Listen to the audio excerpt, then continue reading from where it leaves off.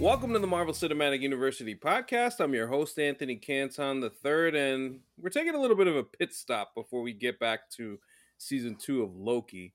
As sometimes we tend to talk about different things on this show where kind of skip past the Marvel. We've talked about wrestling in the past. Actually, around this time last year, we talked to Greg Cody of the Miami Herald about his comic book collection in his garage. And that was a fun episode. If you want to go back in the archives, that was a good one. But I am pleased to be joined by one half of the Dunker Spot. I'd say probably my favorite basketball podcast. These guys are doing some really great work. His name is Nekias Duncan, one of the bright minds in basketball media. Nekias, how you doing, man? This is long overdue. Long overdue indeed. Happy to be here. Excited to be here. In the words of my illustrious co-host Steve Jones Jr. But no, I'm happy to be here, man. Glad we could finally make this happen, or more specifically, glad I could finally hold up my end of the bargain to get on here. So I appreciate your patience. Ready to rock out with you, man. Yeah, man. It's funny enough. I told Steve that we were finally doing this today, and his response to me was that I finished the story uh, faster than Cody Rhodes did. So here we are. Here we That's a are. good shot. That's a good shot. It's wonderful stuff. But I actually wanted to start here. How did you and Steve get together? Because when I had Steve on with Cam to talk about wrestling, it just kind of stayed with the whole wrestling stuff. But Mm-hmm. I like to know how you guys kind of formulated your partnership. Oh man, it started with me following him on Twitter. Like his clips would come across my timeline. I was like, I'm still trying to learn the X's and O's and stuff like that. Let me follow him. Never expected to follow back, but got one pretty quickly. It's like, I'll take that. That's neat. And so it was just more so just basketball early on. Then I would DM him like, hey, so I'm watching this game. I saw this. Do you know what this play name would be? And just kind of peppering him with questions and stuff like that. And so that continued for like a year or so. I want to say it had to have been 2019. I think that was the last summer league before the pandemic. Finally officially met him. It was a very quick hi and bye in the concourse of Thomas and Mack. So that's the first time we officially met. And then fast forward a year, some change. I joined basketballnews.com. That's my first full-time NBA writing job at that point. And as that happened, early conversation like, hey, we eventually like for you to have a podcast. And in my mind, it was like, I don't really do the talking thing like that. But I mean, sure, if it's going to be some time down the line, whatever. And so I signed on with them in August. That was part of the whole deal. By like October, they're like, hey, have you thought about the name of your podcast? I was like, oh, this is a lot quicker than I anticipated this becoming a thing. But okay, let me get on the ball here. Naturally, I was not going to do a solo podcast because I barely wanted a podcast to begin with. Right. But no, I reached out to Steve. I was like, well, let's see. If I'm going to do this, I want to be able to talk to someone that watches as much basketball as I do. And honestly, someone that is just smarter than me, so I can also learn. And so I just sent the Hail Mary DM like, hey, man, I'm starting up this podcast. Would love for you to be my co-host. If not, it's fine, whatever. Fully expecting a no. And his response was something along the lines of, sure, let's do it. And I just sat there for like 5 minutes like, this is becoming real very quickly. And also, he has to have so many more better things to do than to talk to me on a weekly basis. And he said yes. So let me just run with this before he changes his mind. And here we are, almost 250 episodes in, and all kinds of personal and professional growth from there. The opportunities have been amazing. Building out the Dunker Spot community has been a whole lot of fun. But that's kind of how it started. Just followed them on Twitter and asked them for play names because why wouldn't I do that? No, I mean it's funny how stuff like that goes. I think of how this show formed. Um, I wanted to do a podcast on Infinity War, and I was like, hey, we were just random group chat or whatever, and then Jake said he was like, oh, I want to do it too, and then we not only got Jake, we got another person, Jerome, at the time to Mm-hmm. jump in, and sometimes it just be fate, man. Sometimes it just be fate and right place at the right time. But I mean, I will say, like, considering what I've seen, and I send you guys questions. I'm a weekly listener to your show. I think the level of dedication and attention to detail that you guys do is as good as it gets, and it's just pleasing to have people like me doing a show that you do, and that it means a lot, and I'm sure it means a lot to a lot of people that listen to your show too. So I just wanted to give you your flowers, man, because it truly is. I look forward to it. It's appointment listening. You guys are like really on the ball all the time, and it's just a pleasure to watch you guys kind of tinker through different things, whether it's a certain matchup or whether it's a certain area of place where you're trying to navigate lineups and things along those lines. Overall looks at teams, even the teams that we may not always be interested in. Those types of things are really incredible. So off that, while I'm giving you your flowers, I have an additional question to go along with that. Got you. So, in terms of how you cover the league and how you've been doing that, how do you feel like that's changed in the past couple of years? Because I feel like every time, whether I'm on Twitter or the way that the league is presented to us, it's presented in a way that's very difficult, I would say, to digest, as opposed to why I seek podcasts like yours that are about the game and about matchups and about how to tinker with lineups and different plays and just different philosophies on how to play the game. How do Mm, you feel like that has changed for you and how you've tried to evolve with the times? got you. Well, first and foremost, I appreciate all the flowers that were given. It's been fun being a part of this podcast growth. Naturally, I'm on it, but like just the messages that we get, especially like I'm currently in New York right now. Game 4 of the WNBA Finals is tomorrow, and like the amount of messages and DMs that I've gotten, like, hey, thank y'all for your WNBA coverage. Like, I'm watching the league more now because of the way that y'all talk about it. Like, that makes me feel so good inside. So it's been cool to just watch people grow along with us. But as far as my process goes, like honestly, I attribute a lot of it to just becoming smarter, and that's a lot of if you talk to Steve like 5-6 days a week, if you're not picking up something, it's like, what are you doing? And so, like in a vacuum, I want to consume basketball in a deeper way. I want to understand if this team or this player is successful, why are they successful? If this team or this player isn't having success, why is that happening? Is this a larger trend around the league, and kind of applying those principles across the league and kind of building from there? And so like that's just kind of how I want to approach it, period. And as you kind of alluded to, like in other areas of basketball media, you don't really get that, or you have to search to get that kind of granular analysis.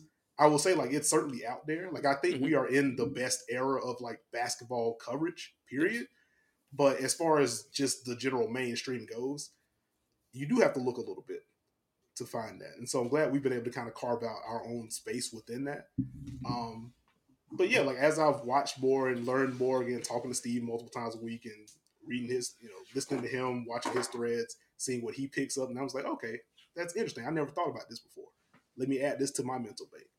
And now with me having, the pod, but also I'm a writer at heart. Once I have that in my mental break, now it's okay. How can I digest this and make sure it's digestible to others? Because it ultimately, if I can't convey what I'm seeing to other people, like no one's gonna follow me. Like it doesn't matter. Hmm. Like I can throw out all these fancy play names. What really matters is the action that's on screen Yes. and being able to identify that. If you see your favorite team run something, now when the Hawks run, it's like, hey, wait, I've seen this before. The Thunder run it, hey, I've seen this before. Or if defenses, try to stop that particular action a different way, it's like, oh wait, I know why that worked. I know why they were able to stop that because this is what they're trying to get to because I saw this here. And so it's really just been a bunch of layering from what I already knew, what I'm learning, and then just trying to figure out ways to convey that to others. Now, I'm glad you mentioned that because now I want to pick your brain on something that's actually happening in the league as we get ready for the season. I can't believe the season's starting next week. Yeah. It's it's kind of nuts. But the off season saw a few teams, and especially free agency and in the landscape of trades. I think the thing that has stood out to me over the last few years is obviously the transaction part of this always dominates the news cycle and things along those lines. I Mm, do feel, however, that with the way that the CBA is going to implement itself over the next year, we saw a couple of teams, specifically Boston and Phoenix, go all in on trades and kind of assuring themselves that we're going to have this particular team before the luxury tax and the inability to make trades or aggregate salaries after mm. this season come into play. What have you made of not only specifically Boston and Phoenix, but how the league has kind of reacted to this new part of the CBA? Because it does feel a lot like the NFL to a degree, where you have these kind of limited 2 to 3 year windows where you got to build your team a specific way, and then you immediately can get off of contracts, or you'll see more trades and things along those lines. Sometimes you even get some non-guarantees. I think of the Chris Paul contract and Mm. stuff like that. What have you made of the way that the league has changed specifically in this offseason? I think for me, it's kind of laid bare who's actually going for it versus who's kind of been providing lip service on that front. And I think, we can be respectfully messy for a bit. Like, it's really put Miami under the spotlight within this context. You think about like Bradley Beal at the top of the summer. It feels like they've been linked to Bradley Beal for like 2, 3 years now. And we were all just kind of like, whenever Washington presses the button that we all think they should press, like that's just going to be the natural trade partner. And so naturally, you get the request. They were linked, and then it was quiet, and then it was Phoenix. It's like, okay, that's interesting. We get the Damian Lillard stuff. And it's, for what I've seen, Miami wants Dame, but under their terms, which makes sense. But also, if you have an agent that's trying to dictate the market too, like at a certain point, just push your chips in or make the call. Or if they're not calling you, still make the call. Do everything you can there. And it just kind of turned into, okay, well, we're still kind of good with where we are. We don't have to do all that. And you compare that to Boston pushing chips in immediately when Drew became available. And you look at Phoenix making the KD deal and then following that up with the Bradley Beal deal.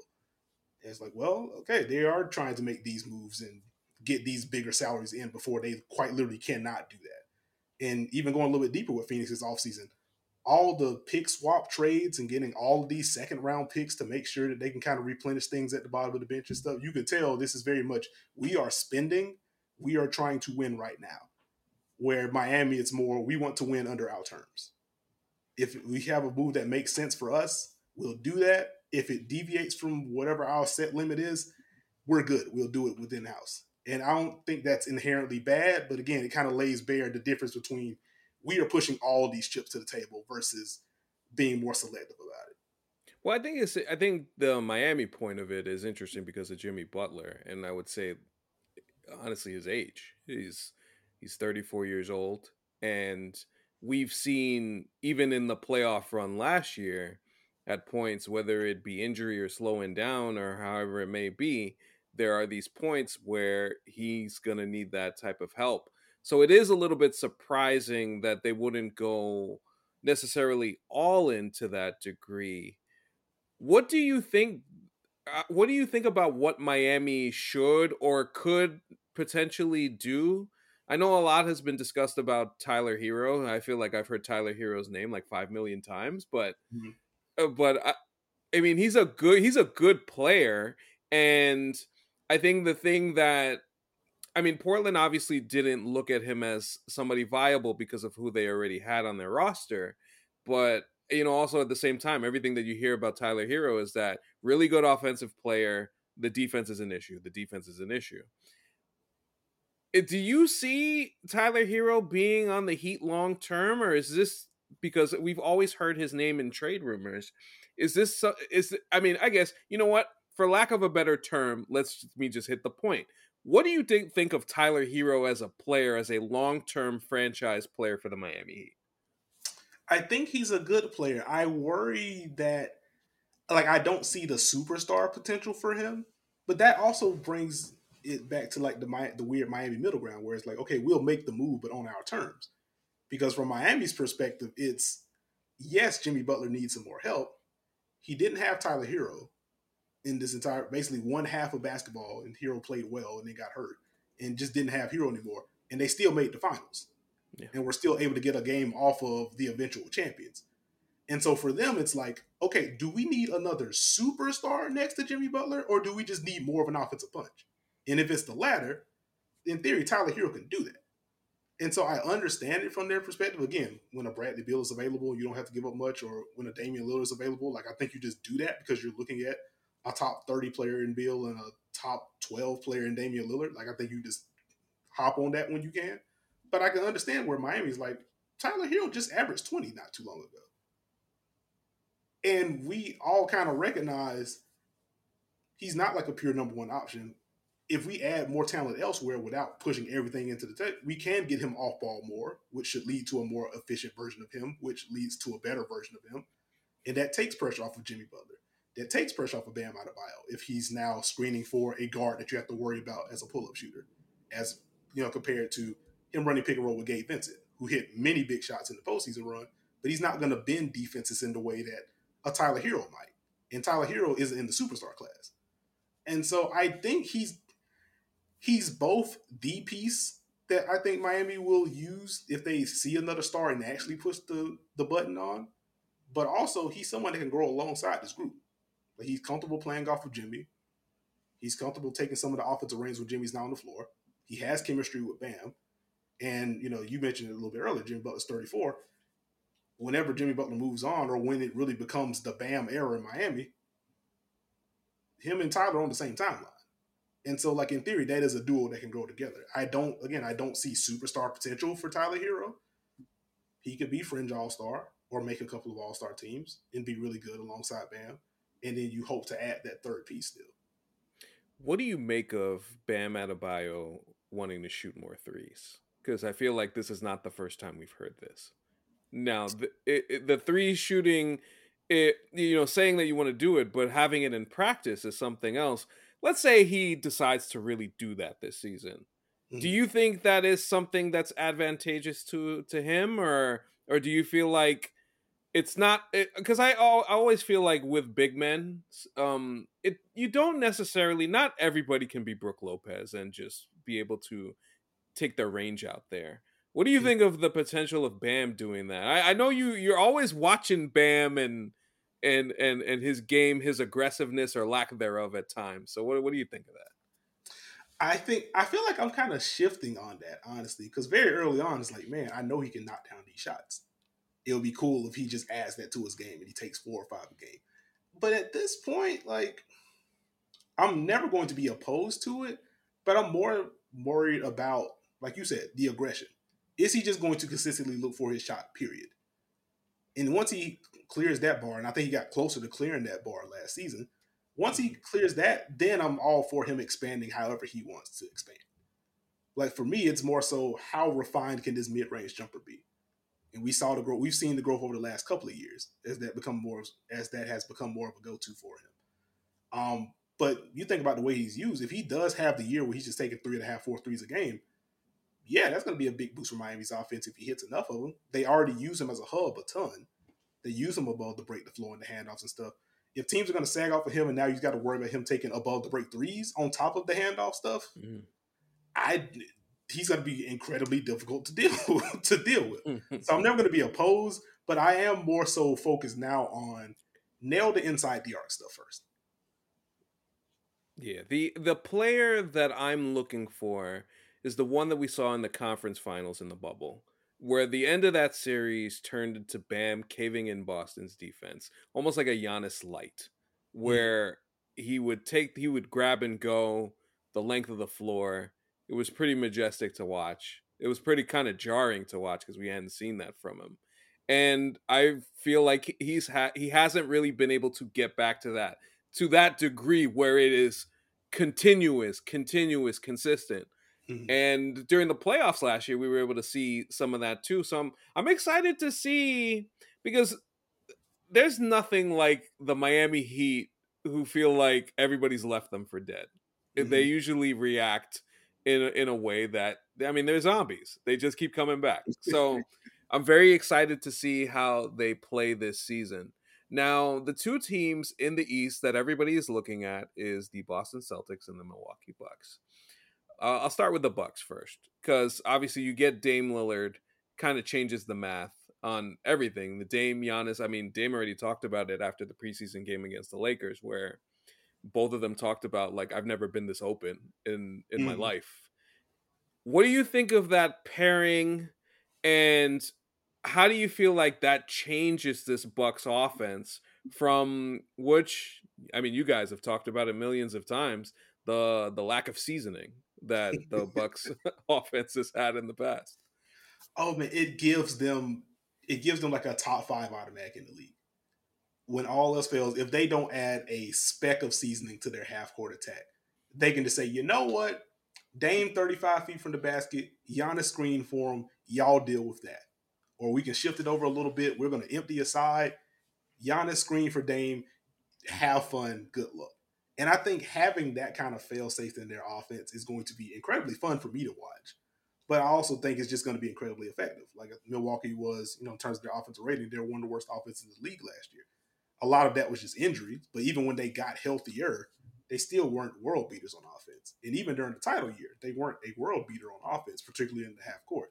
And so having someone like Dame just changes the dynamics of everything that you do as a defense. Like this is the first time that that a team has had to deal with Giannis, which is tough enough, and also a player that you have to commit two bodies to. Period. Playing pick Absolutely. and roll, Abs- the big has to be at the level, or you have to blitz Dame and get the ball out of his hands. With Chris Middleton, you can't just let him walk into jumpers because he's really good at those. But it was one of those, okay, he's hit two or three. Now let's bring some pressure. Dame, if he's on the court, you got to worry about where we're picking him up. And then also just thinking about that, it's the first time that not only that Giannis has had a teammate that draws that kind of attention, it's the first time he's had a guard that draws that kind of attention. And that changes who you can even put on Dame, who you can put on Giannis. You can't switch that pick and roll. Like there may be two teams in the league that has the personnel to really switch that and feel okay with what kind of help they can send beyond that. Otherwise, Mhm. again, you're just kind of guaranteeing two to the ball in some sense. And you're going to see more of Giannis on the short roll, and he's devastating in that regard. And I think that it just takes so much pressure off of both of them.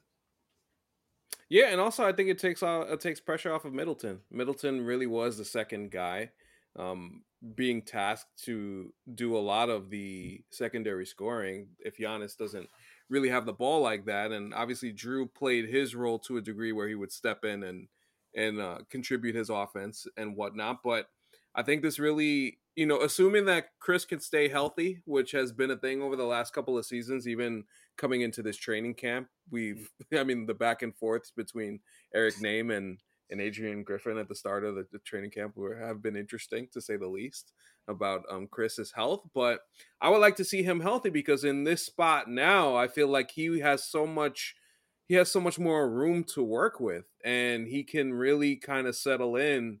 And as long as he stays healthy, he can really provide that real like third scorer, and just it's not the same level of pressure I feel to deliver, in the sense that teams were loading up on him, teams would be guarding him specifically in a way to try and stop him, and I just think it's a lot harder to do that now.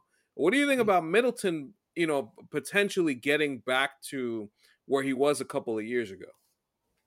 I think that would be huge for Milwaukee. Like I'm tracking the health for very obvious reasons. You want to see him on the court, but my eyes now just kind of go to the defensive end for him, which as he was finally able to work his way back into reasonable health towards the end of the year last year, the defense never quite got No. there. And even in that postseason, the first round series against Miami, Jimmy Butler kind of ate his lunch whenever he got that matchup.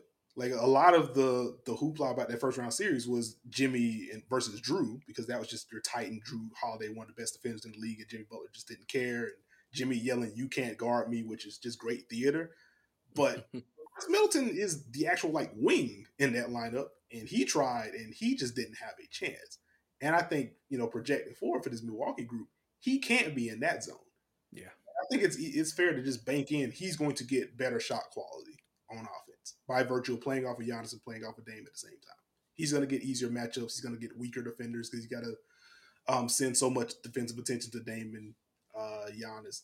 That should be banked in. And he's such a contested shot maker anyway. Even if you did put a tougher defender on. Like that's just his shot die. Period. He's got to be able to hold up defensively. And I think if he's able to maintain health, he has a little bit of a lighter load offensively. He should have more energy to exert on the defensive end. He should be better. I don't know if we ever see the 2018, 2019 version of Chris Middleton defensively ever again. I don't think that's a fair expectation, but he's got to be closer to neutral or slight positive when he just, frankly, just was not that last year. I couldn't agree with you more. And I think the thing when you look at the Bucks after this trade is kind of the lack of guard defenders and wing defenders. I mean, what do you expect from veteran Jay Crowder at this point, who's basically a defensive four at this point? And I mean, I guess we'll see some Beauchamp and just trying to piece that together. Obviously, you have the back line with Giannis and Brooke, which is very stout, very good. But now you bring Dame into this, and they will look to attack him. Mm-hmm. That the defensive aspect, which often gets overlooked in trades like this, is going to be something fascinating to watch because just forecasting a potential conference finals matchup with Boston. Mm-hmm. And if Boston's on running on all cylinders and they're going Porzingis at the 5 with Drew, Tatum, Brown, and Derek White, that's pretty tough, man. Yeah, That's tough that's tough against anybody. But I would say how the Bucks are built at this point, that at least from a defensive side is just going to be a difficult task. So, what do you make of their defense? Not only philosophically speaking, but what you potentially would like to see them do to kind of counteract some of the matchup issues they may potentially have. Yeah, like I think you already alluded to like Beauchamp. I talked to Steve about this. Like I feel like my eyes are just going to be on those young wings to see who can actually step into this role. Because I think Pat Connaughton, when he's healthy, like he had some slippage last year too. But just in a vacuum, like Pat Connaughton's a fine defender, but he's 6'5". And we've seen in Boston series, Boston has had no problem saying, all right, let's just put this guy in action. Let's get him switched on to Jason Tatum. Let's see how he does. And it doesn't go well. We saw that with Grayson Allen. Obviously, he's not on the roster anymore, but a similar thing. He competes. He's generally in the right spot. At the end of the day, you're 6'3" or 6'4". Let's get your guy to screen. Let's get you on Jason Tatum. Let's see how you do. It's not going to go well. And I think between Marjon Beauchamp and my guy, Andre Jackson Jr., if either one of those two prove to be reliable offensively, like in theory, they give you the size, the archetype of the type of defender that you need to put on the Jays. I don't think they will. Again, they're not going to win many of those battles. The Jays are really freaking good, but you at least want bodies that won't be overpowered by those two, to where you don't have to send a whole bunch of extra attention. Like in a best case scenario, you trust Beauchamp enough to stay in front and just funnel Jason Tatum or funnel Jaylen Brown into Giannis and Brooke. Like I do think, in something that Steve mentioned, we may just see Giannis taking on more of those tougher on-ball assignments, and we'll see how he fares there. But in an ideal world, he doesn't have to do that either. You get some kind of bump from the young wings, or you mentioned Jay Crowder, if he's able to turn back the clock, even if it's just for the postseason. If he can take on those tougher assignments so Giannis doesn't have to, you just want to get to that zone to where you can funnel those guys inside. You have fun finishing over Giannis and Brooke. Milwaukee's able to get out in transition, flow into early offense, and now you're dead. And so I think that's the level that they want to get to. They don't have many assets left to make a trade to get another wing in the room, so that does get right now. Yeah, so again, that's where I kind of lean again to just the internal growth. How much rope do you give Beauchamp? How much rope do you give Andre Jackson Jr., who, before I hopped on, was watching the preseason game. He's hitting sidestep threes, which, if you watched him at UConn, the one thing that was missing for Andre was the jumper, or the biggest thing missing for him was the jumper. I don't think he's going to walk into the league as a 40% shooter, as much as I would love to see that. But if he's confidently taking shots from the perimeter, I think that gives you more of a pathway for him to get early playing time. And if he's able to capitalize on that, I think he's just going to be a good NBA defender. I'm fascinated. Yeah, I'm fascinated to see how Adrian Griffin kind of handles this. First year coach. Hey, you got Dame. Go win a championship. Good luck with that. Yeah, that's a lot to sort through. For all the slander that Bud got, and again, you alluded to, like we talked about the half court offense in particular. Bud's a really good coach. Like I think the playoffs are what matters. So when you do fall Of short in the course. playoffs, like the spotlight is just brighter, especially when you have a guy like Giannis, where you have in the back of your mind, holy crap, what if he doesn't sign an extension? What if he leaves? What do we do if Giannis does? So like that adds extra pressure. But the Bucks have just been really freaking good since Bud's been there. So it is going to be interesting to track how many different things Adrian Griffin wants to do.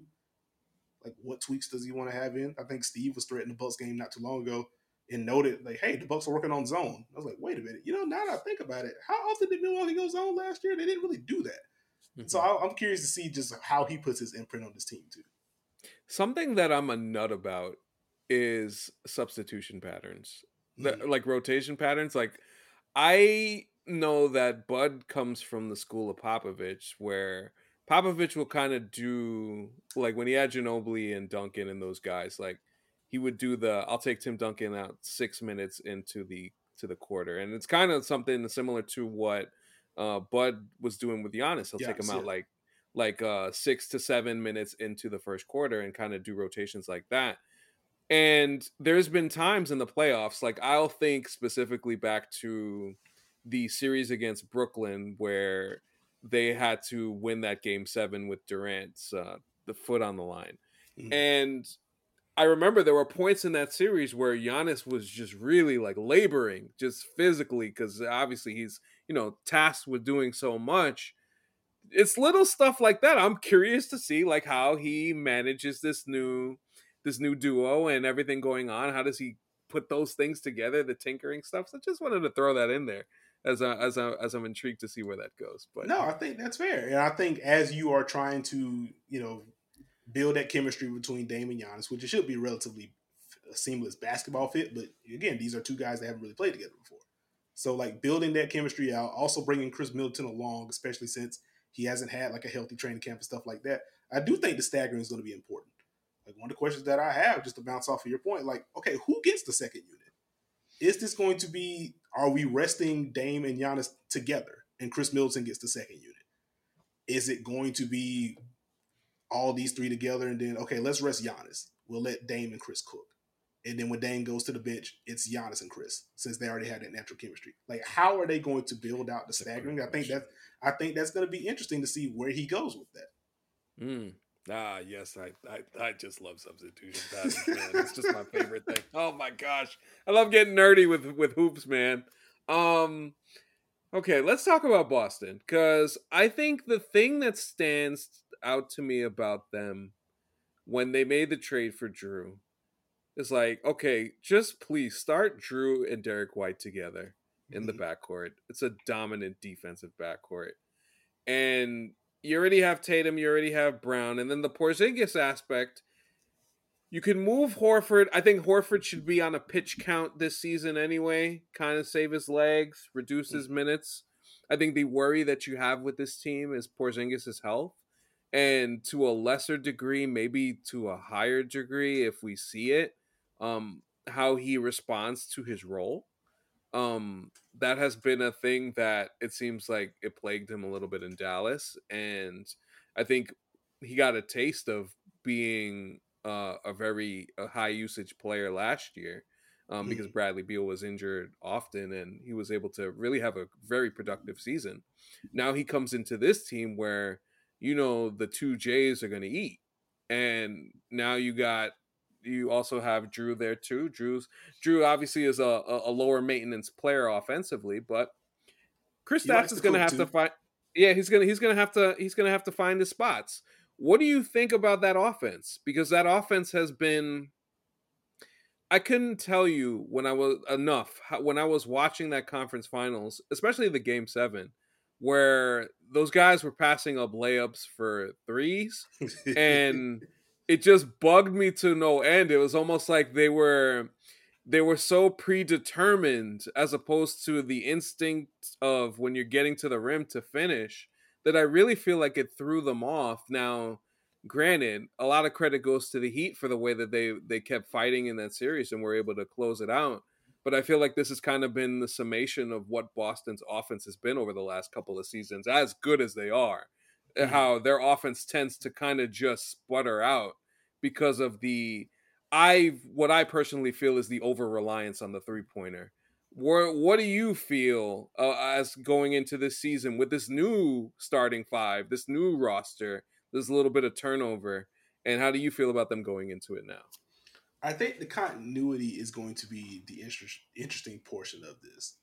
And I think if we're taking anything from preseason, as you mentioned, like Kristaps trying to pick his spots, it feels like Boston has been pretty intentional about working him into the offense early and just kind of using that, if we're going to use a football term, like using that opening script. Like, okay, here's Kristaps at the elbow. Here's a pick and pop for Kristaps. Here's a pick and roll for Kristaps, because they know at the end of the day, Jason can get his, Jalen can get his. And so now you add Drew into the mix. I think his first preseason game, he came off the bench. Um, and so it just feels like they are already trying to work out the kinks with the new guys and figure out how they're able to flow from there. I don't think I don't think it should take that long for them to kind of implement those pieces in. It helps that Kristaps can shoot as well as he does. So even if it's not Mm-hmm. optimal, use him everywhere. Him being 7'3" and being able to shoot is just going to open up things for this Boston offense. And I think having someone like him that not only can shoot well, but will shoot often and will shoot from super deep, that should open up more of those driving lanes. You may get more of the paint touches. You may have more opportunity to get into those driving kick sequences. And you have like a cleaner offensive process from there. I do think it's worth kind of noting, to your point about Boston's offense kind of sputtering. They have good passers. They have good playmakers. They still don't have like a natural table setter. Yeah. And so I do wonder, like, how much growth do we see from Jason Tatum in that regard? Buck fans will tell you, and I will tell you as a non-Buck fan, just watching some of the Drew decision making in the postseason when he's manning things in the half court, like that can get a little bit erratic. And Mm-hmm. so, like that, the potential for Boston's half court offense to go haywire isn't something that should be completely dismissed. But I do think they have enough to where they can blend in a lot. Yeah. And Steve and I were talking about this earlier in a point that I made on like our preview pod not too long ago. It's like Drew in this new setting. Marcus Smart, I think over the past 3 years, has set like 3 times as many on-ball screens as Drew has. And I'm just like, I just want to see like what Drew the screener actually looks like in a high Mm. volume system. Not that he's bad at it or anything. Like, it's a very general. We just haven't really seen this. How quickly will he acclimate to that, or how willing will he be to do that? Because in theory, like Boston has so many avenues to access the paint. They have so many avenues to access like the middle of the floor now, with Kristaps in particular. And obviously they can get threes up whenever they want to. Jason Tatum takes a whole bunch of self-created threes. Jaylen Brown does as well. Even Kristaps will come off screens. He could take 1 or 2 dribbles and then get to a three when necessary. Again, there's going to be a whole shot selection aspect of this. When do you take those, to your point? But they can get those threes up whenever they need to. And so if they hit this right, they should be the best team in the East. I mean, shoot. I think there's a potential for them to just be the best team in the NBA. Yeah. From just I would say the top 6 guys. Like I feel like they have the top. I would take their top 6 over anybody else's top 6 currently. Mm-hmm. I think that it's just the diversity of what you could get, especially if you get the self actualized version of Kristaps. Um, Obviously the protection at the rim and the offensive end being able to spread people out, just that aspect. Seeing Tatum improve. I mean, it's funny enough to think that Jason Tatum, can he improve anymore? I mean we've seen a lot from him already. And then also Mm-hmm. Jaylen Brown, I feel like has another level to get to as an offensive player. So they they're really good, man. They Yeah. really are. They really are. I watched that preseason game they played against Philly, and uh just kind of seeing those dudes out there together, it was just like, oh my gosh, this is gonna be so difficult to deal with on a regular basis especially once they get it going. But even then, as far as just matching up with them, there's just so many different ways that they can attack you and also guard, which I think is the other part of it. It's just going to be a very difficult place. There's not very many weaknesses on that mainstay starting five. So I'm very fascinated to see how teams try and go after them on defense, because there's not really a place to necessarily attack. So I'll be intrigued. I'll definitely intrigued. They're an awesome team, but I'd be remiss to have you on this show and not ask about the Knicks, because obviously Makes big sense. Knicks Yeah, fan. yeah. big Knicks fan over here, and I think the thing that I've always thought about it, especially the last couple of years. I'm not the biggest Tips guy. I'm just not. I know that he's done what he's done. He's gotten the team to the playoffs, not only to the playoffs, he got them to the second round. He he he outcoached Mr. Bickerstaff in the first round last year. Pantsed Mm, him to be quite honest. yeah. And I give him credit for that. I do think that this team, and you saw it in the Miami series. There is just as good as they are, and I feel like they definitely overachieved. There's a limitation, there's a ceiling on what their offense can get to, and I just wonder if this is just something that we're going to be waiting for a transaction at some point, maybe not necessarily this season, but maybe in the off season as they wait for name player X here, player Y here to Mm, kind of influx of talent to really transform their team. I like what they've done. I like the fact that they haven't been impatient in the sense to just make the first trade to try and get a superstar in here mm, to really just try and fast forward that timeline, because now once you do something like that you're locked into it. So as the team stands now, what are you looking for internally from them, improvement wise? Because to me, obviously, it really starts with RJ Barrett. yeah. Can he get to another level? But I would like to know what you see from that perspective. My eyes are very much just on the guard room in New York. I think as they've been patient, to your point, like they didn't just throw out all the assets for Donovan Mitchell, though that seemed like it got a little close. Um, if they're not going to make that big move yet, or respectfully, Messi, if they're just waiting on the Joel Embiid thing to blow up in Philadelphia, Hmm. until then, it is like you said. What kind of growth do we see from RJ Barrett? Is he able to build off of the summer that he had with Team Canada? Do we see an improvement with his decision making? Does he make quicker decisions? Does he get downhill and finish better? Does he finally develop something in the intermediate area, whether it's a floater or just a natural pull up to kind of diversify his shot profile? Does he get either one of those things?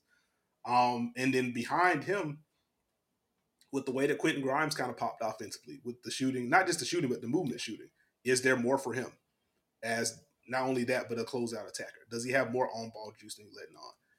How fun was Emmanuel Quickly last year? Does he Yeah. have like a Tyrese Maxey like leap in him to grow offensively? And does that force some rotation decisions? Does that force some, hey man, if Emmanuel Quickly can do this, do we really need RJ? Like, is he able to force those kind of questions for New York? I think absent of the big move, like that's kind of where my eyes go with this next group. Yeah, I'm intrigued because I think the talk has always been that, hey, Julius Randle is a ball stopper, and it's just like the offense can only go so far with him as your best offensive player. But obviously, Jalen Brunson came in last season and kind of changed things, and we saw how awesome he was in the playoffs, and what kind of regular season that he had as well. So Mm-hmm. you add that into it. I feel like I want to just see Julius, not with the, I just guess the recognition. I'll think of a certain game. They played at Boston last season in a game that went into overtime that they won.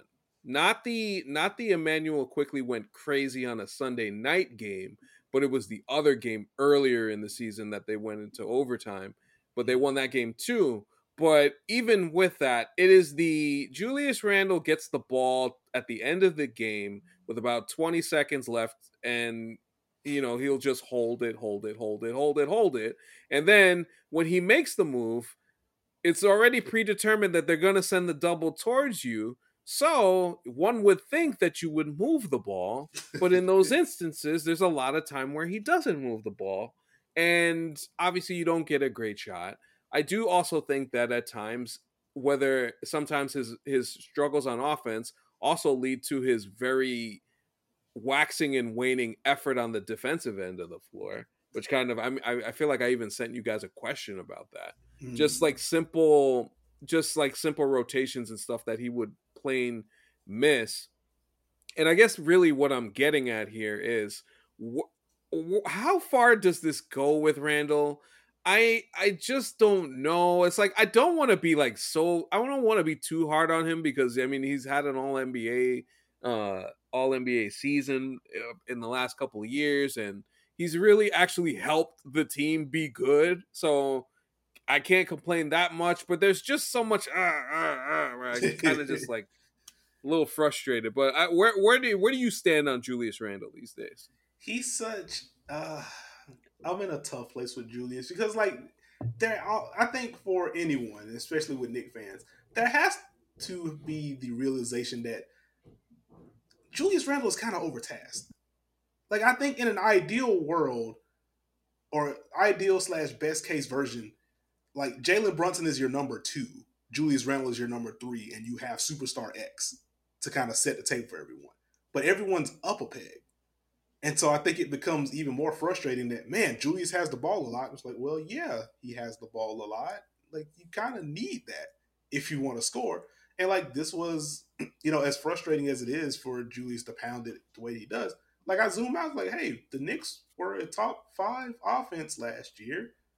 And I don't Yeah. think that gets enough.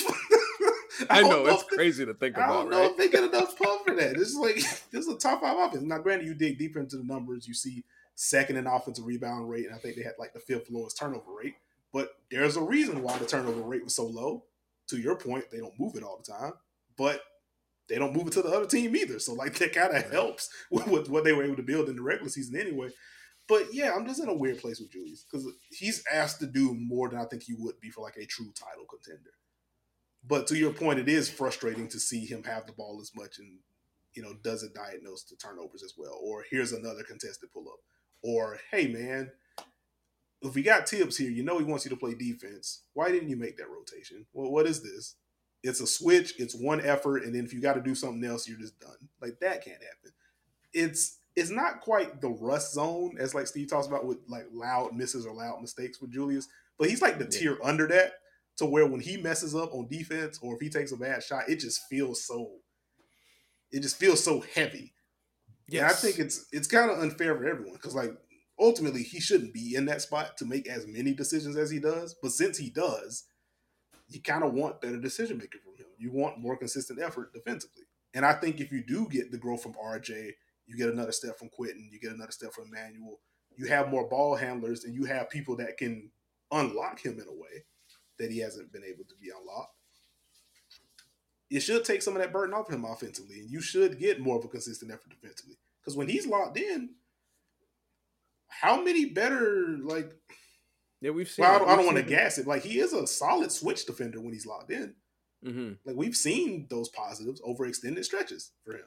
We've also seen when the effort waxes and wanes. Like some of that's frustration, but I think a lot of it is just he has to do so much for a team that they're not. We just talked about the Celtics and how many threes they get up. That's never been New York. And under Tibbs, I don't think that ever will be New York. And so, like, there's the phone booth element. There's the fact that he's a number one when he probably should be a number Right. two or number three. Right.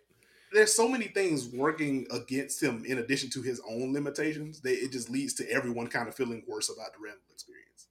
Yeah, and I appreciate that context that you laid out because I think when you look at that, I feel like Julius should be more of a play finisher than Yeah. everything guy. Like there are everything guys in the league for a reason, and you're right. In a lot of ways, he is miscast. And I think if RJ does kind of step up and he's allowed to grow into that role and be able to have that on ball creation be at that level where at least I've seen in the preseason so far that he's getting to the line and he's making his free throws, which is a big part of growth for RJ. So if he's able to do that, then maybe it does take the pressure off of Julius, and maybe it just allows for a much more alleviated offense that doesn't feel like, to your point, the phone booth. Because I Yeah. mean, that's the thing when you're always playing the two bigs, it's Mm-hmm. just going to be that way, and Yeah. there's not much that you can do about it. So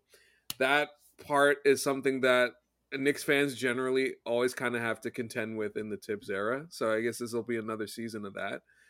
I think they're going to be good, but we'll see what that limitation and what that ceiling is. I'm Hmm. fascinated to see how that goes. But I wanted to hit quickly on the West before we kind of move into some final thoughts. But I find the when Denver won the championship, it's like you saw how great obviously Jokic, and I'm so glad that he had the performances that he had in last season's playoffs just to shut everybody up because Yes. I Oh, was so much noise. So much noise. So whew. much noise. Good Lord. So it was so nice to see him just really leave no doubt who the man in the league currently is, and obviously seeing Jamal be able to come back and have the type of performance that he had in the playoffs too. They had so many different contributors, and this obviously changes a little bit with Bruce Brown being gone. But how do you look at this team now? They're gonna be relying on some younger guys. Christian Braun will probably have a bigger role in the team this season. How do you feel about Denver defending their title, and what does this team look like now?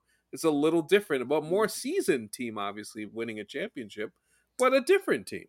Hmm. I'm so excited to watch this Denver group. One, they're just incredibly fun. Jokic is a blast. We know what their starting lineup is going to be. Their starting lineup is just going to be one of, if not the best starting lineup in basketball. But they're just going to blitz teams when they're on the court together. But like this also, like this is something that I've talked about on my timeline, something I've talked with Steve about. We've gone back and forth with the idea for me where it's like if you have a ready-made contender and you know your team is good, you should be using the regular season to figure out what your young guys can do. And then you can always scale back towards the end. And I feel like because of how the offseason went for Denver, we're gonna get like a genuine case study of all right, starters are solidified. We good. What is this? Peyton Watson, what can you do? Julian Strother, what can you do? Christian Brown, you proved yourself in the postseason. We need more from you now. What can you do? Zeke Naji, can you finally put it together? We've seen the Mm. flashes of shooting. We've seen the flashes of switching at the five. We haven't seen much of the rebounding. Can you put it together? And so I think this feels like the first time in a while, I guess going back to like the Spurs days, to where we are legitimately going to see contender, starters are secure. We don't know what this bench is. They're all young. They're interesting. They're just going to get a whole lot of rope. And so I'm really excited to see who pops from this group. Oh my goodness. Yeah, they and obviously you have Jokic there to kind of make everybody better, and Jamal coming off this season, I really feel like feeling now he has his legs under him, and now he can really get into it. And I'm intrigued to see how Michael Malone kind of handles both of those guys coming off of the championship season in the long run, and in relying on those some of those younger legs, especially Zeke Naji. I feel like I've heard Zeke Naji's name a lot too. It's about time that guy plays, man. Man, I've been waiting on it because he's such a fun theoretical big. You have a big that can legitimately not just shoot from the corners, but can shoot all over the place, and a guy that is comfortable defending on the perimeter. And as we think about what Denver's backup bigs have been over the past few years, like it's been, hey, this whole thing falls apart when Jokic is on the floor, well, is on the bench. Can we get something reliable back here? And I think it's a testament to what they were able to cobble together last year, where it just turned into Jeff Green and Aaron Gordon, a point that Steve has made many a times on the podcast. But it's also a bit of an indictment that it had to be Jeff Green instead of Zeke Naji. Like in theory, you wanted him to kind of step up last year and kind of Yeah. claim those backup 5 minutes. So you didn't have to go to that as much. So again, also just going back to last year, like they traded for Thomas Bryant. That move did not work out. But like the fact that again they were searching is an indictment that okay, Zeke didn't grab it. And this feels like last ditch effort. Like, hey, you have the runway. Right. You have to produce on both ends of the floor. And if you do, the minutes are going to be there for you. I think it's Yep. gonna be ready made, and like because of the spacing, like he's someone that could play alongside Jokic in some lineups if they staggered a certain way. Like there's a lot of room for Zeke in particular if he's able to grab it. Oh man, can't wait! I can't wait to see Denver. They're in action against the Lakers to start the season next week. Should be fascinating. Is there a team in the Western Conference that hasn't got enough pub that we should be really looking out for in terms of making a sleepers type run? I feel like the easiest answer is Memphis because of the Ja thing, Mhm. and they're used to playing without Ja at this point, but obviously their team is a little bit different. No Tyus Jones anymore, so I'm very curious to see how Desmond Bain steps up. But is there any team is it that one that kind of stands out to you as a team that could potentially surprise people? I think Memphis is a good one. And I think because it's me, I quite literally cannot say OKC because I think I talk about them enough for everybody. So I just can't use them as an example. I think beyond those two, it's probably Minnesota, honestly. Hmm. Because I think just the conversation about around them, I guess non Anthony Edwards division, the conversation is just so low because of what last season was. Cat missed a bunch of time and then he comes back and it was not great. Rudy And then Gobert, I think the funny thing is before you continue, I think the towns just generally talking has been a yeah. thing that have turned people off generally. Mhm. So that's part of it too. But continue. Yeah, so it just feels like the consensus is lower on Cat, despite him still being really freaking good and also had a really good summer in FIBA play. Yeah. But like consensus is down on him. Consensus is certainly down on Rudy Gobert for Oh, various reasons. yeah. we don't have to hang there too long, but like consensus is low Right. on him. Right.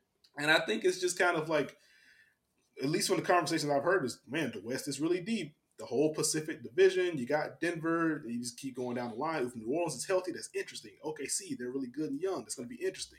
Dallas has Kyrie and Luca. That's going to be interesting. And it's just like Minnesota was like a top 10 defense, and now they have a full summer with Cat and Rudy to try to figure out some stuff. Also, Anthony Edwards is good. Jaden Hmm. McDaniels should have made an all defensive team. We're not going to hang there though. But he's also really good. Like, this is a team that should, if they're healthy, they should churn out regular season wins. Like, I don't think we could lose sight of them in the conversation in the West. The Western Conference is again every year. It's Yeah. gonna just be a slog just to get to the playoffs. I don't feel like any team should feel safe at all in Mhm. terms of what their standing is. You have, I mean, the Lakers are coming into this season. Obviously, they had the conference finals run, and I like the moves that they made in the offseason to kind of formulate the team around LeBron and AD, and a lot of things will depend on how healthy LeBron is and how healthy Anthony Davis is. But I mean, the fact that they got Austin Reeves. I mean, Austin Reeves is the killer right now. Like, he's the guy that everybody thinks is going to be the man this season. So I'm very fascinated to see, like, because you kind of have to bake into a Lakers season that both of those top two guys are going to miss some time.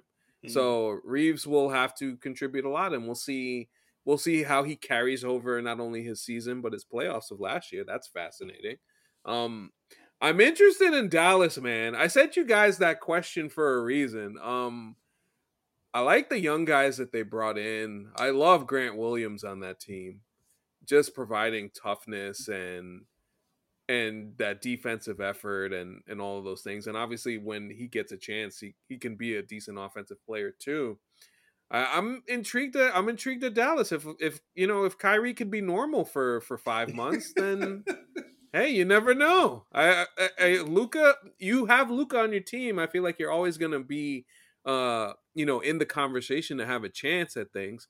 I'm interested to see how Dallas. Actually, you know what? Tell me a little bit how you feel about what Dallas might look like and what you want to see from them this season. Ooh boy.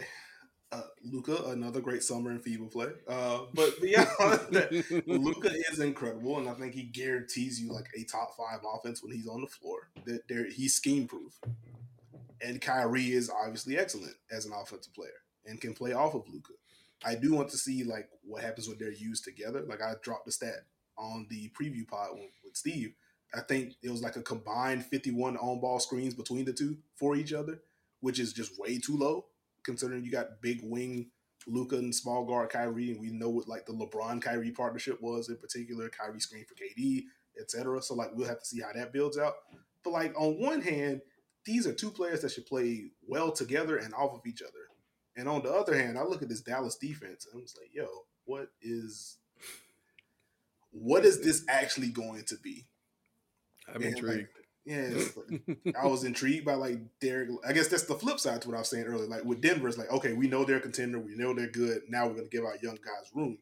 Dallas isn't in that zone, and so it was interesting to see. Hey, yeah, we're going to start Derek Lively. Okay, I'm excited about what he can be. Like we talked about after the draft. Like I really loved what Dallas did during the draft, and I think that Derek Lively is going to be good. Am I starting him in a year that we kind of need to be top six if I'm Dallas? Like probably not. It's again, it's a testament to Dwight Powell and also an indictment on everyone else that Dallas keeps coming back to. We don't function if Dwight Powell isn't in at the five, and like the fact that they're still there concerns me a little bit. I think Josh Green is a good defender. I think Josh Green is just good. Period.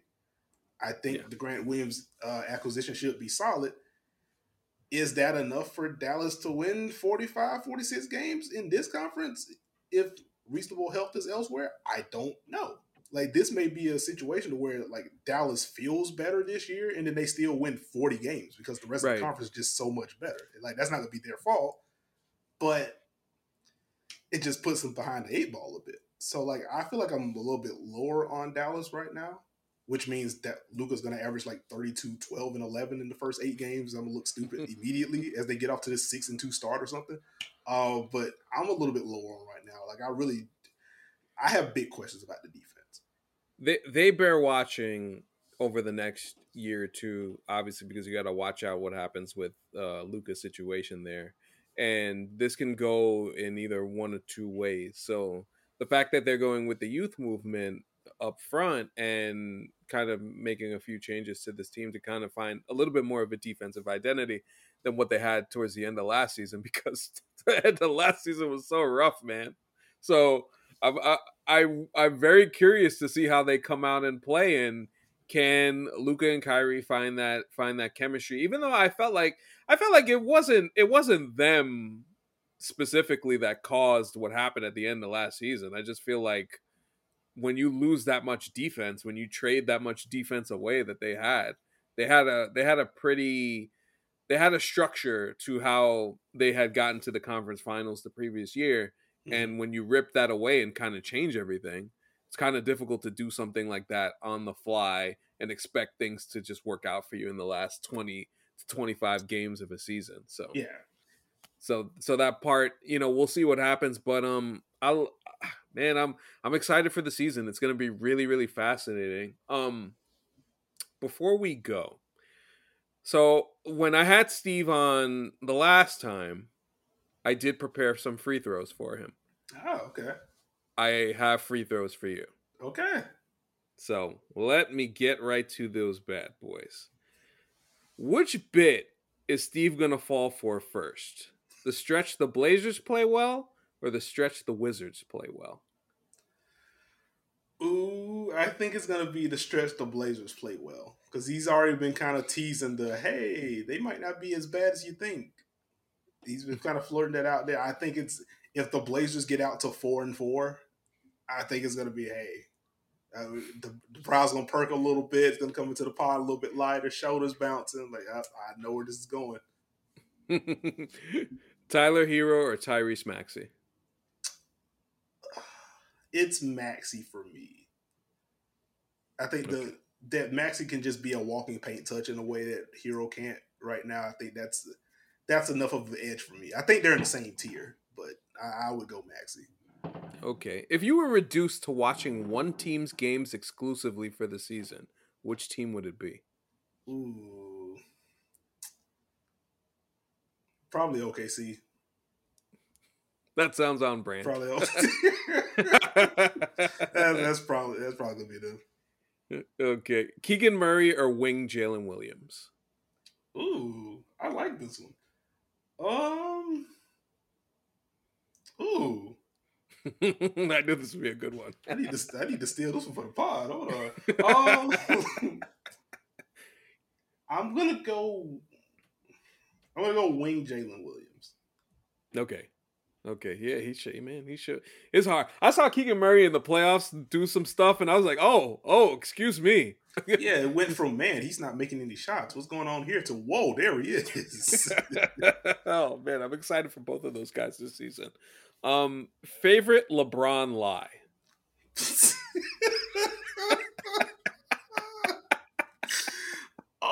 Oh goodness. Favorite LeBron.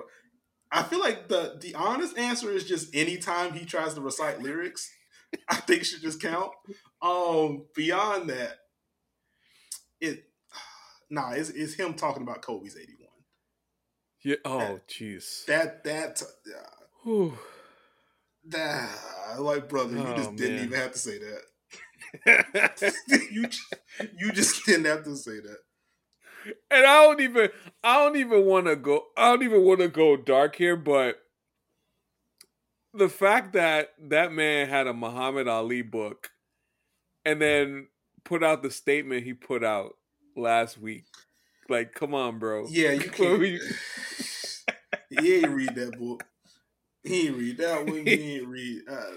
Yeah. Oh man, LeBron is a heck of a liar, man. All right, Little so first who's a page. better peer?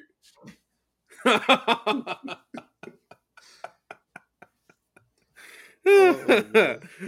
Oh jeez, who's a better peer defender, Draymond Green or Jimmy Uso stopping his brother from succeeding? at this point, it might be Jimmy. That man can't stay out. He can't stay out of the way. Oh He's so goodness. I was so mad yesterday. I just like Like, where did the you Jay come and from? Cody thing works. Yeets. We had it, Yeah. man. It's so nasty. I mean, they're just setting up the brother match at some point, so I get it. But it's also like, Yeah. man, stay out the way. Hey, Ooh. every time. Every single time. Oh man. Uh the Hornets or the Magic? Just as a Mm, thought exercise. just it's the magic for me. Okay. Okay. Then not a LaMelo Ball ain't doing it all for you right now. He's good. It's just It's just the it's rest just of it. it's the rest of the yeah. I That's don't have tough. nice things to say about the. I have nice things to say about some of the on court talent, but the Hornets as a whole, I don't have nice things Oh, to say about. they got a whole nother problem Yeah, that yeah. I think. Yeah, I agree 100%. James Harden gets traded this calendar year, yes or no? Yeah, yeah. Oh, okay, okay. All right, this is a Marvel podcast. I might as well ask you: Infinity War or Endgame? Oh boy, I'm afraid I have some bad news. Oh Uh, wait, what? no, I have seen Endgame, but like I've just seen Endgame. What? Yeah, Wow. that was one of those. Wow, everyone's watching this. I guess I need to see what's going on here. And so, which then Oh, leads little into do we the know. bit into all the other movies that I haven't seen. But yeah, it's Oh, okay, okay. So that thing that you and Steve be doing on the show is like a real thing. I yeah, thought it's it was. yeah, I it's thought. no. And I think it's funny how it breaks that way. Now that I think about it, because like I kid him all the time, like, how have you not seen this show? How have you not watched this season of X Y Z? And then he can just flip it with you. Oh, you haven't seen this movie. It's like, well, that's true. That's true. I haven't. That's yeah. You got me. Like we're on the same playing field in that regard. Well, nonetheless, Nekias, it has been an absolute honor and a pleasure to have you on this show. I appreciate you and Steve, of course, because I think you guys again. I think you guys do such a tremendous job covering the league, covering all of basketball, providing us with not only intelligent analysis but fun stuff along the way. And as you said earlier, you've created a wonderful community that you do the watch parties and everything. It's a really awesome thing to see. And I'm just happy to not only be a fan of you guys from afar, but to be able to talk to you guys on this basis has been a lot of fun. So I appreciate you for joining, man. I appreciate you for having me, and again, thank you for your patience. As you said at the top, this was well overdue, and this was my fault. So I'm glad we were able to get this done, and I appreciate your consistent support, man. Like we see the tweets, the emails. Like, if I know I send out the mailbag prompt on Twitter, I know I am guaranteed to get at least one question from you. I appreciate the support that you've given us, man, and thank you for again having me on here. Of course, man. So before you go, you gotta let me know not only where we could find your work and stuff like that, but I saw something new came up today. You're doing some stuff on the NBA app. Tell us a little bit about it. Ah, yes. So coming soon on the NBA app. Still waiting on like the official release date and stuff like that. But coming soon, we'll put it that way. You'll get some content from Steve and I on the NBA app. The Coaches Corner series that's been going on the NBA app last couple of years. We were asked to host some of those episodes, so we got to talk to, I want to say, 19 of the 30 NBA head coaches, and we just got to talk through film with them. Ask them, hey, what did you see here? What was the thinking behind this? We pointing out stuff on screen. It was a whole lot of fun. So those should be released soon. Beyond that, you can follow me on Twitter at Nekias NBA. I have written words at WNBA.com. I've been with them for most of the season. And so I've just had a piece drop earlier today about what the Liberty did in Game 3, how they flipped the matchups, what they did to the Aces half-court offense, which had tipped Steve for the half-court offense bit with the Aces. That came back in Game 3. But you can find my And game written word. four might be a little bit extra with Oh, considering Lord. the injury situation there. Yeah, no Chelsea Gray, no Kia Stokes. Becky Hammond teased it today in practice, but ultimately no Candace Parker in Game 4 either. Oh boy, we're gonna see it. I was joking with AJ got to pull off a magic in '79 I'm game 6 time. I am telling you, I was joking around with one of my media pals earlier today. I was like, I don't know if I see it for Game 4, but the Liberty are going to feel bad if they lose Game 4 with all of these injuries and they lose the title at home. There's a certain type of pressure that comes with when you're playing an undermanned team and you're supposed to win. Mm-hmm. So that'll be interesting to watch. Yeah, we're gonna see, but you'll catch my written words there. Still got some stuff under the works to see where I'll be writing this NBA season. So pray for me, etc. But then beyond that, naturally, listen to the Dunker Spot podcast, Apple, Spotify, wherever you get your podcasts. You can find us. Plenty of W content right now while the season's going on. We are wrapping up our season preview or our division preview series on the next episode. And the regular season starts next week, so we're right back into teams that impress, teams that make us think, all that good stuff. We'll be digging deep into the NBA season. Awesome. I mean, if you're looking for hoops analysis, this is the Dunker Spot is as good as it gets out there. And so make sure that you check them out and follow them, listen to them as well. Of course, you can follow me on the Twitter at AnthonyCanton_3. Follow the show on all platforms at MC University Pod, Instagram, YouTube. Find us there as well. Of course, we have the Patreon, patreon.com/MC University Pod, where you could get our bonus content. We still have Fate of the Furious to do. We still got subscriber mailbag on deck. And we still have Good Beef, the show where I talk to our patrons about whatever they want to talk about. So we have a couple of those that are going to be coming up before the end of the month. Excited to do that. Of course, 5-star review and rate and review this show. Appreciate everybody for joining and supporting and all those things. For Nekias Duncan, I'm Anthony Canton III. This has been Marvel Cinematic University, and we will talk to you next time.